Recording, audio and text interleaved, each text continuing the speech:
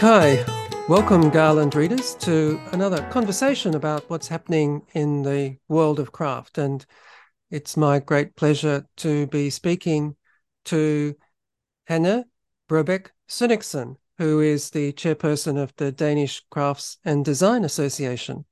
And this is an opportunity to continue our interest in the Nordic craft scene. We previously spoke to somebody from Hemsløjd, the Swedish craft and design organization, and now we move to Denmark, where there's been some really interesting discussion in the magazine Formcraft, which I highly recommend as a source of very interesting thinking about craft.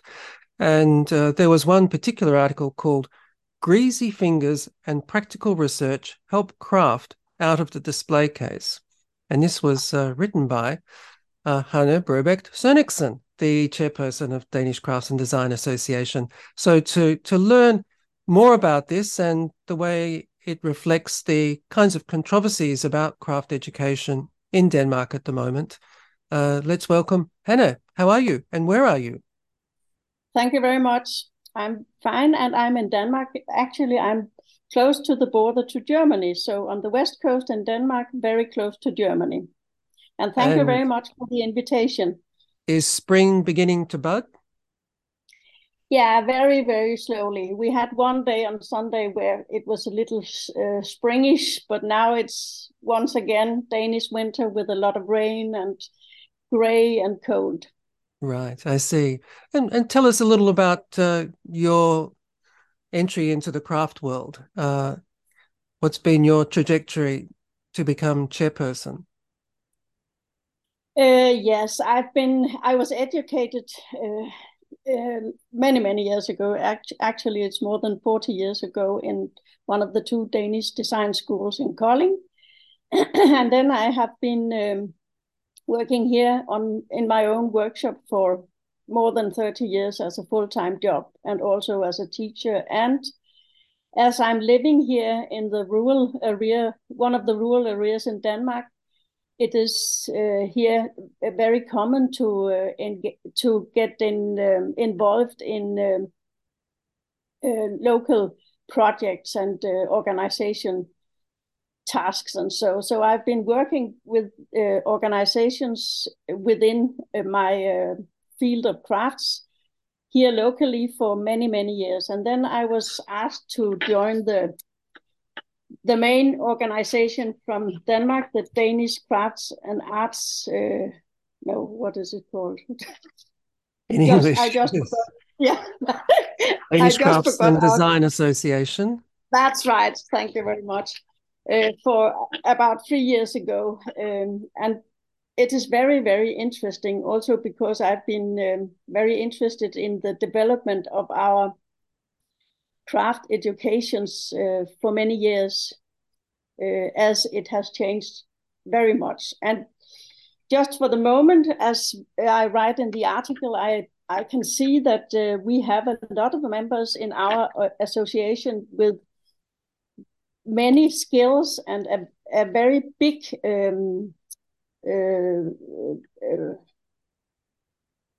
they have been working with their field for many years. So the experience, that was the word I was searching for,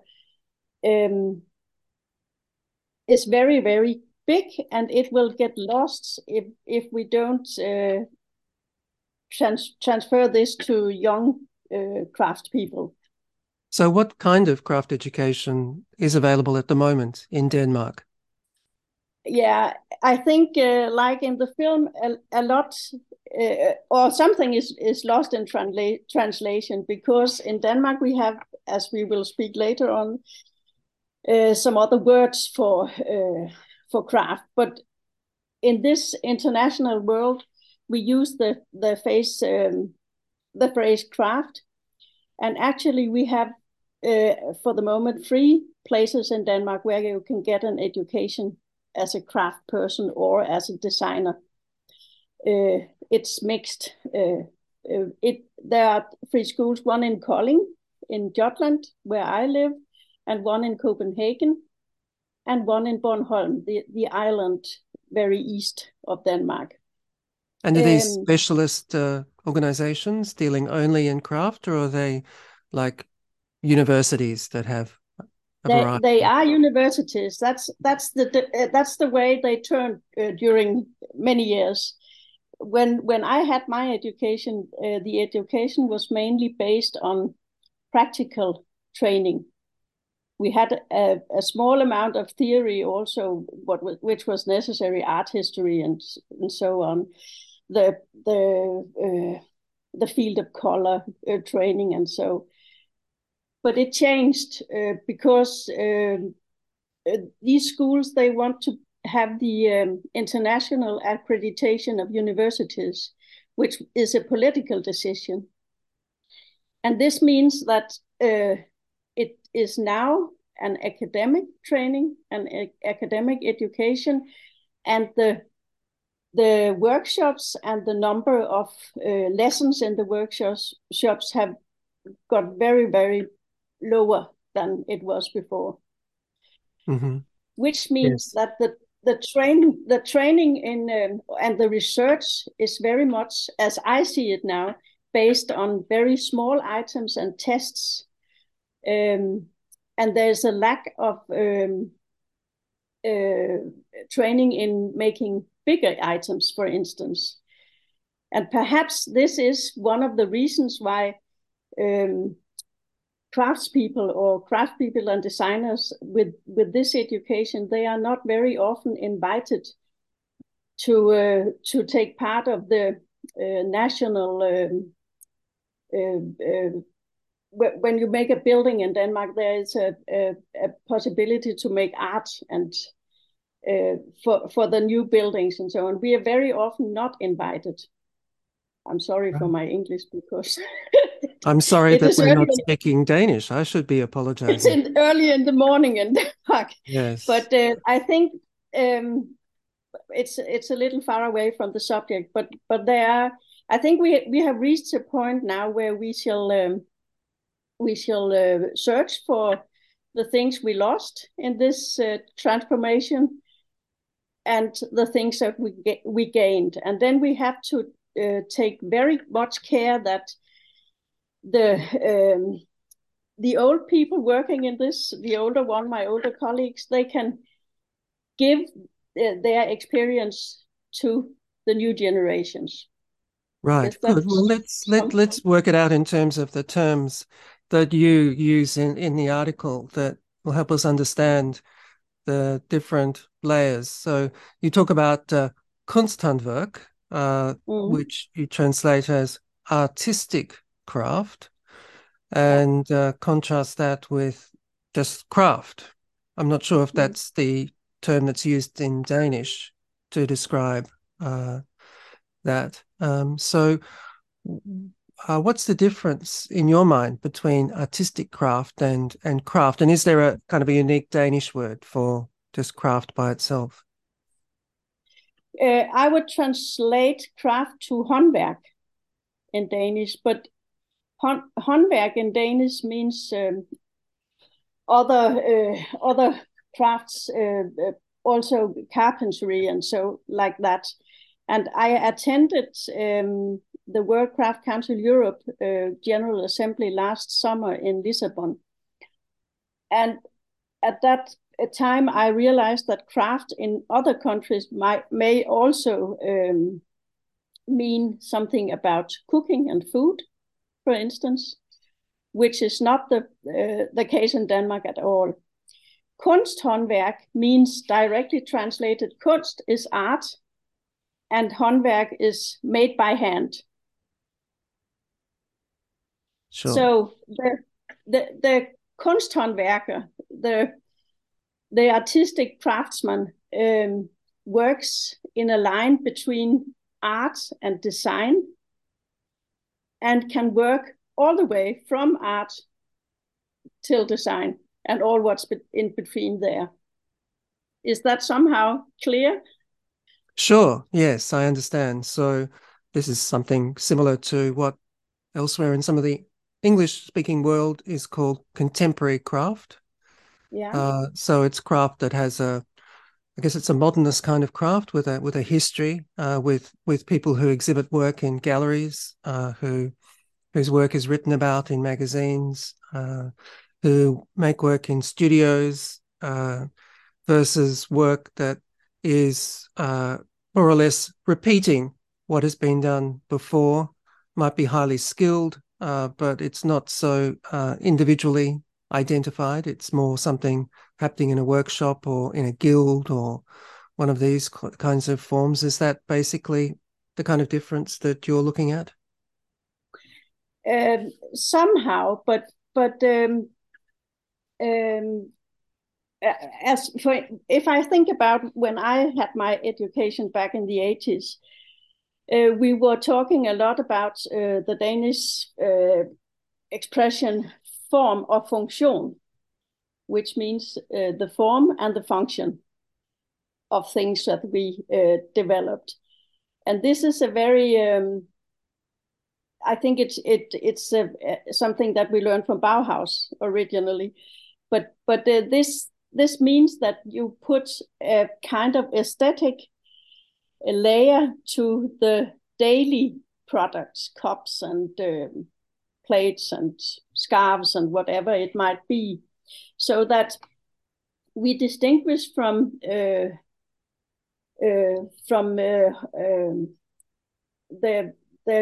crafts that you do at home without training and without education, because we have this layer of aesthetic training that also brings the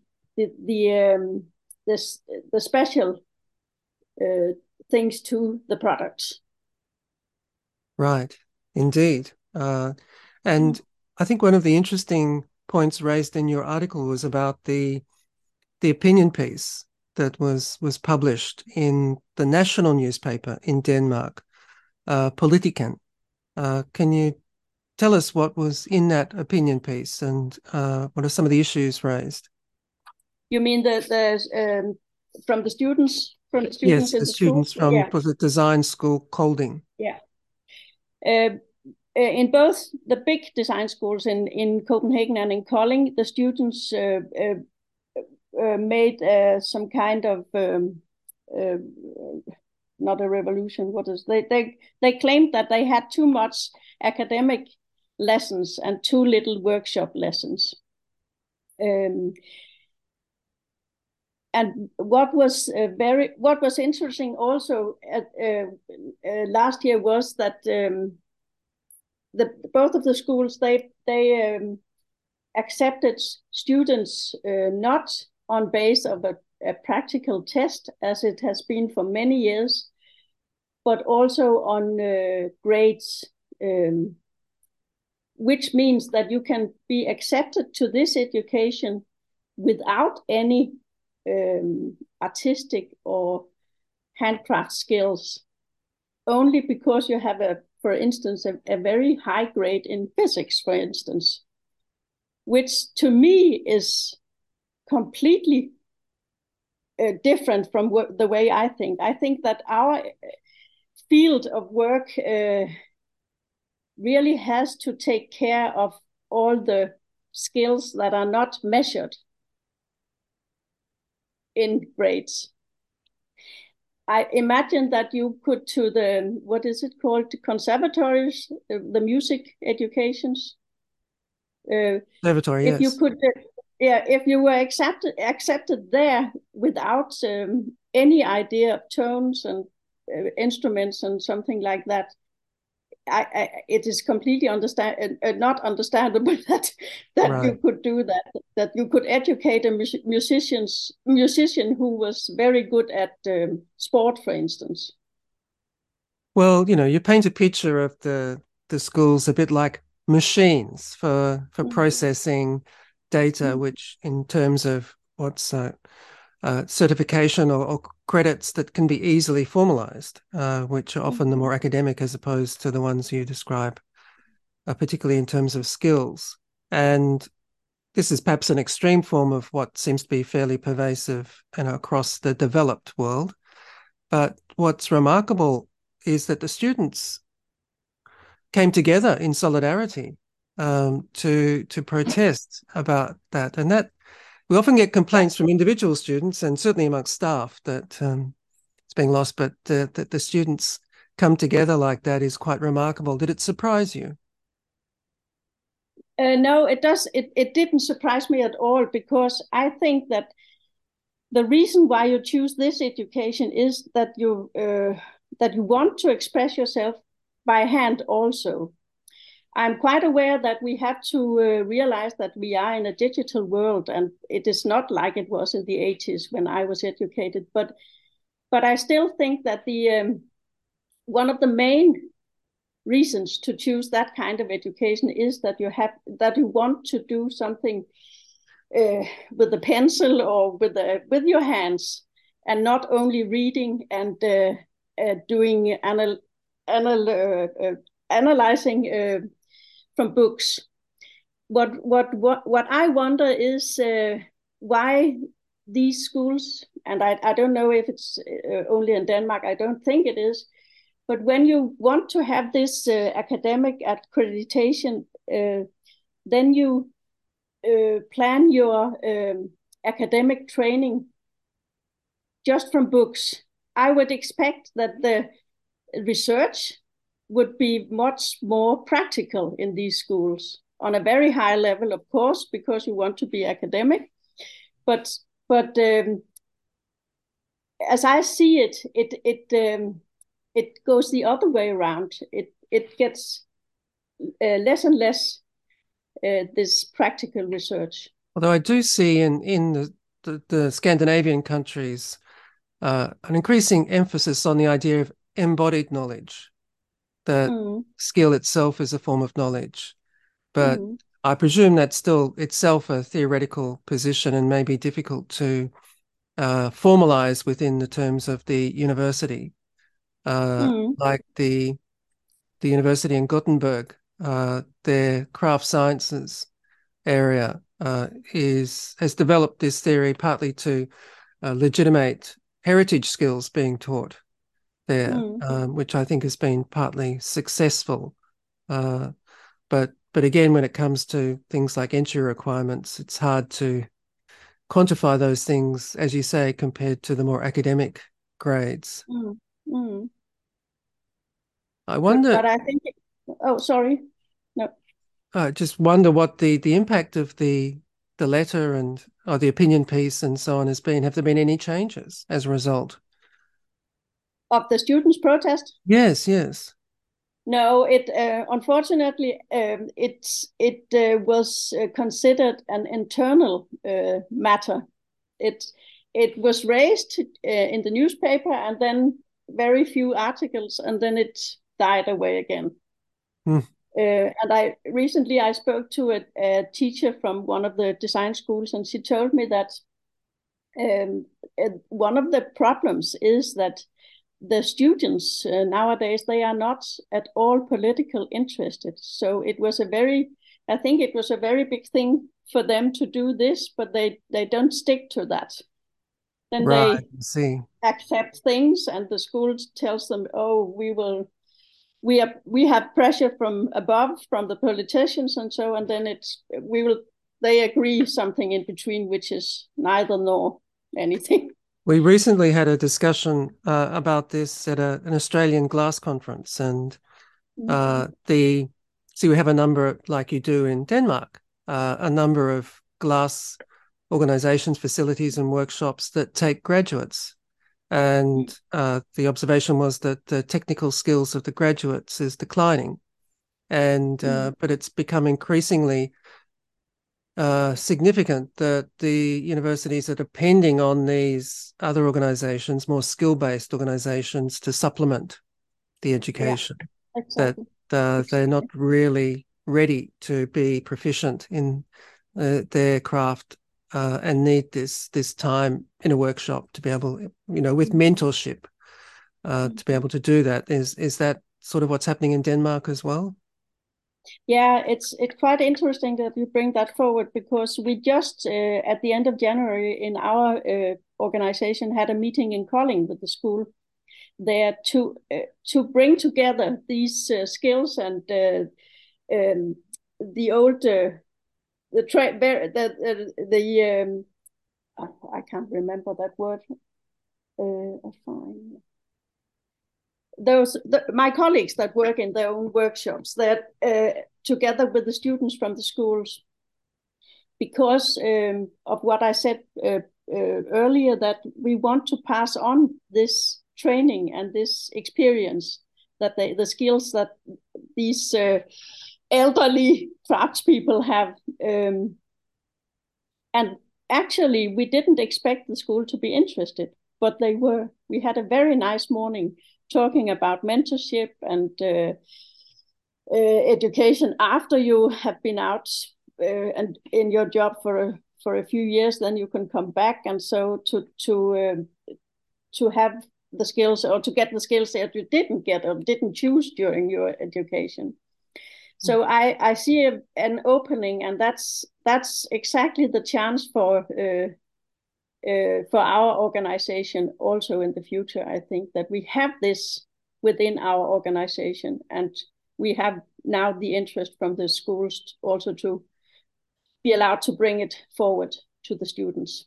I also find in countries like India, and there are parts in Sweden as well, where the practitioners of what you might call handwork, the more traditional craft, are also invited into the academy to give specialist workshops to supplement the skills that are not available there. Does that ever happen?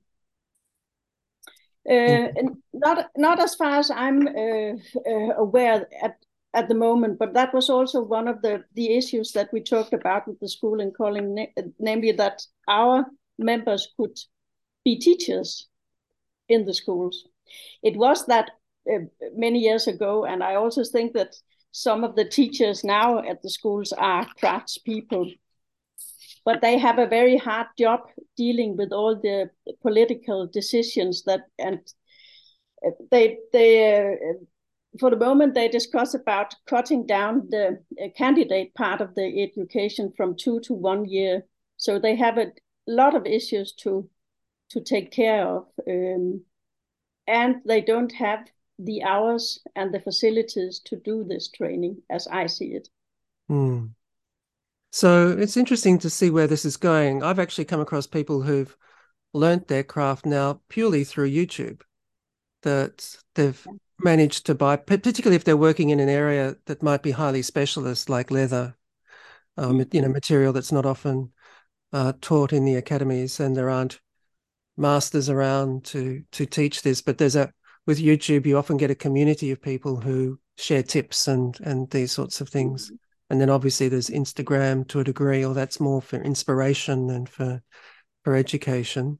We've seen the sudden appearance of ChatGPT in education in terms of personal tutors, but it's hard to imagine there would be anything like that when it came to somebody teaching you how to join wood, or to weave a tapestry, or anything like that. But do you see students also using previously the idea was that these are skills that you could never write up in a book, but YouTube or video seems to provide, as it does even in cooking, for instance, as a more informative way of learning skills. Do you see students turning to that as well? Yes, it's well known here in Denmark too, and I myself also use YouTube if I have to search for some knitting techniques or something like that. That is because you can watch what is done with hands, and that is the difference between these book academics and then the skill people who teach with hands. I use the phrase in Danish that hand teaches hand.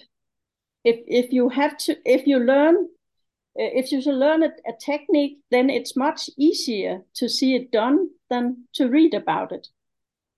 Because if you see it done, then there is no limit for, then there is no possibility for interpretation. Whereas when you read about it, then you can understand it in very many ways. I've been a teacher for many years, and I know that just showing once or twice, then most get it. But if I pass on a piece of paper describing it, then I get almost as many variations as there are students in the class of how to do it. So I think YouTube is a very, very good way of learning, but I don't think it can stand alone. I think you have to,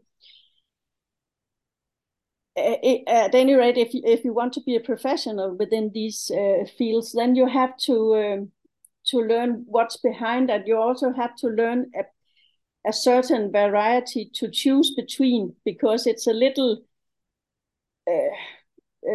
solved by chance if you Google something and then you get one example of how to do that. As a trained person or an educated person, you have this variety within your training, and then you can choose in which direction you choose your technique or your material and whatever it is. And that's also, material is one of the craft people's very big skills to choose the right materials. And that you cannot learn that from YouTube. You have to touch it with your hands. You have to, for the ceramists, they have to know how the clay behaves, what kind of clay behaves like that. What should I take for this bowl, or what should I take for another? Just as I have to, if I made a tapestry, I must be able to choose between different sorts of wool. Do I want the surface to be sharp? Do I want it to be soft, or whatever? And that is difficult to learn from YouTube, but it is a skill that you must train as a professional within the field of craft.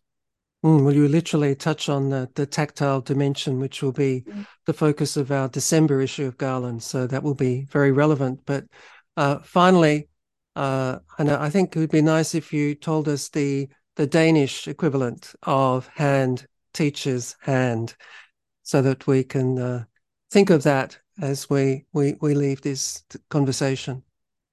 The Danish expression? Mm-hmm. Yes, hånd lærer hånd. Hånd lærer hånd. Good. Yeah. That's quite simple.